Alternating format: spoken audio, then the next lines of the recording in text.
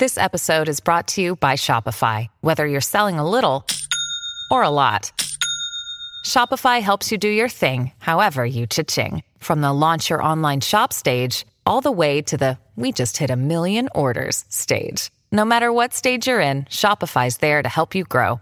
Sign up for a $1 per month trial period at shopify.com/special offer, all lowercase. That's shopify.com/special offer.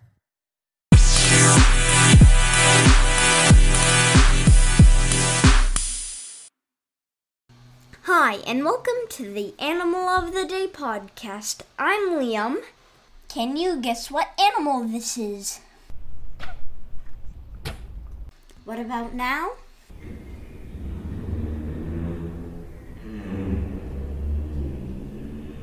Does this sound familiar? We got 2 great questions about giraffes. We put them together to make this whole episode. Thanks to Sophie and Erilyn for sending us your giraffe questions. Let's get started. Giraffes have black tongues. Why?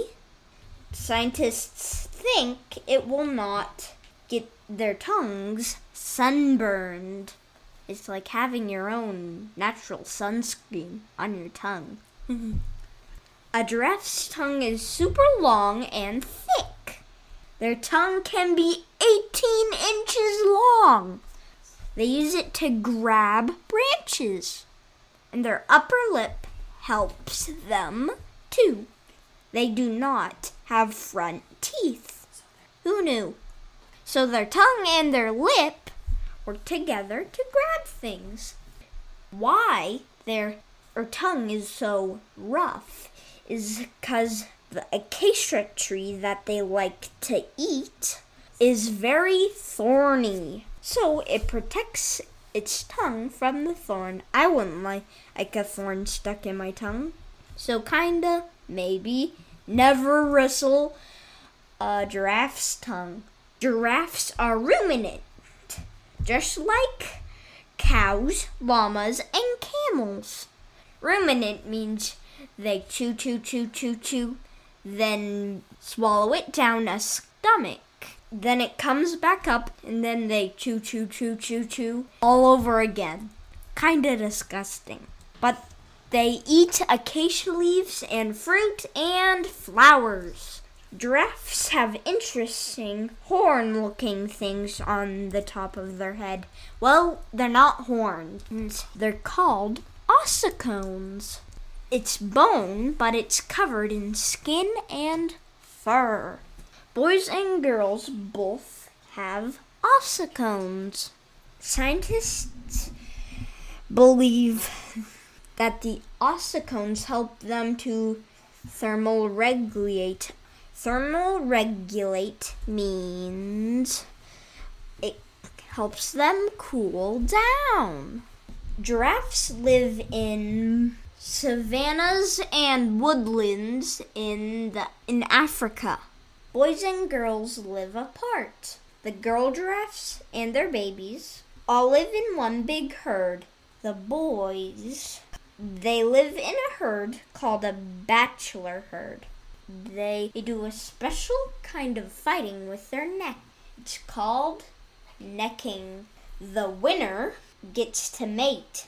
So what does necking look like? Giraffes whacking their necks together. But only boys neck. Giraffes have a few predators. Lions, leopards, spotted hyenas, and African wild dogs. Giraffes have been around for a really long time. 25 million years. That's even older than me. Giraffes are most related to the okapi. If you've never seen an okapi, maybe we should do a podcast about it. There used to be a lot members of the giraffe family, but now they're all extinct. You know what extinct means? Well, if you don't, it means dead. The main thing is that their coats look different. That means their fur looks different, depending on where they live. Giraffes have blotches or patches on their fur. They get darker as they get older. Their fur is camouflage. And what do they use their camouflage for? They use it for hiding in the trees and bushes from predators.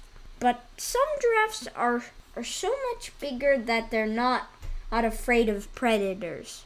Mostly the babies that get eaten. Quite sad, though. Giraffes' fur is kind of smelly.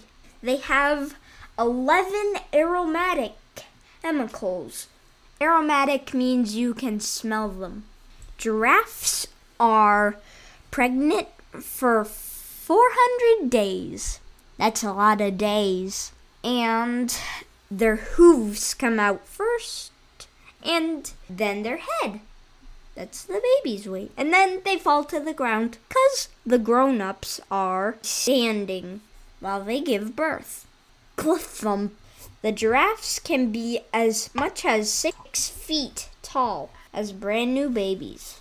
And they can run around within a few hours. Most predators try to eat the babies. So the mama stands over the baby and kicks the predator.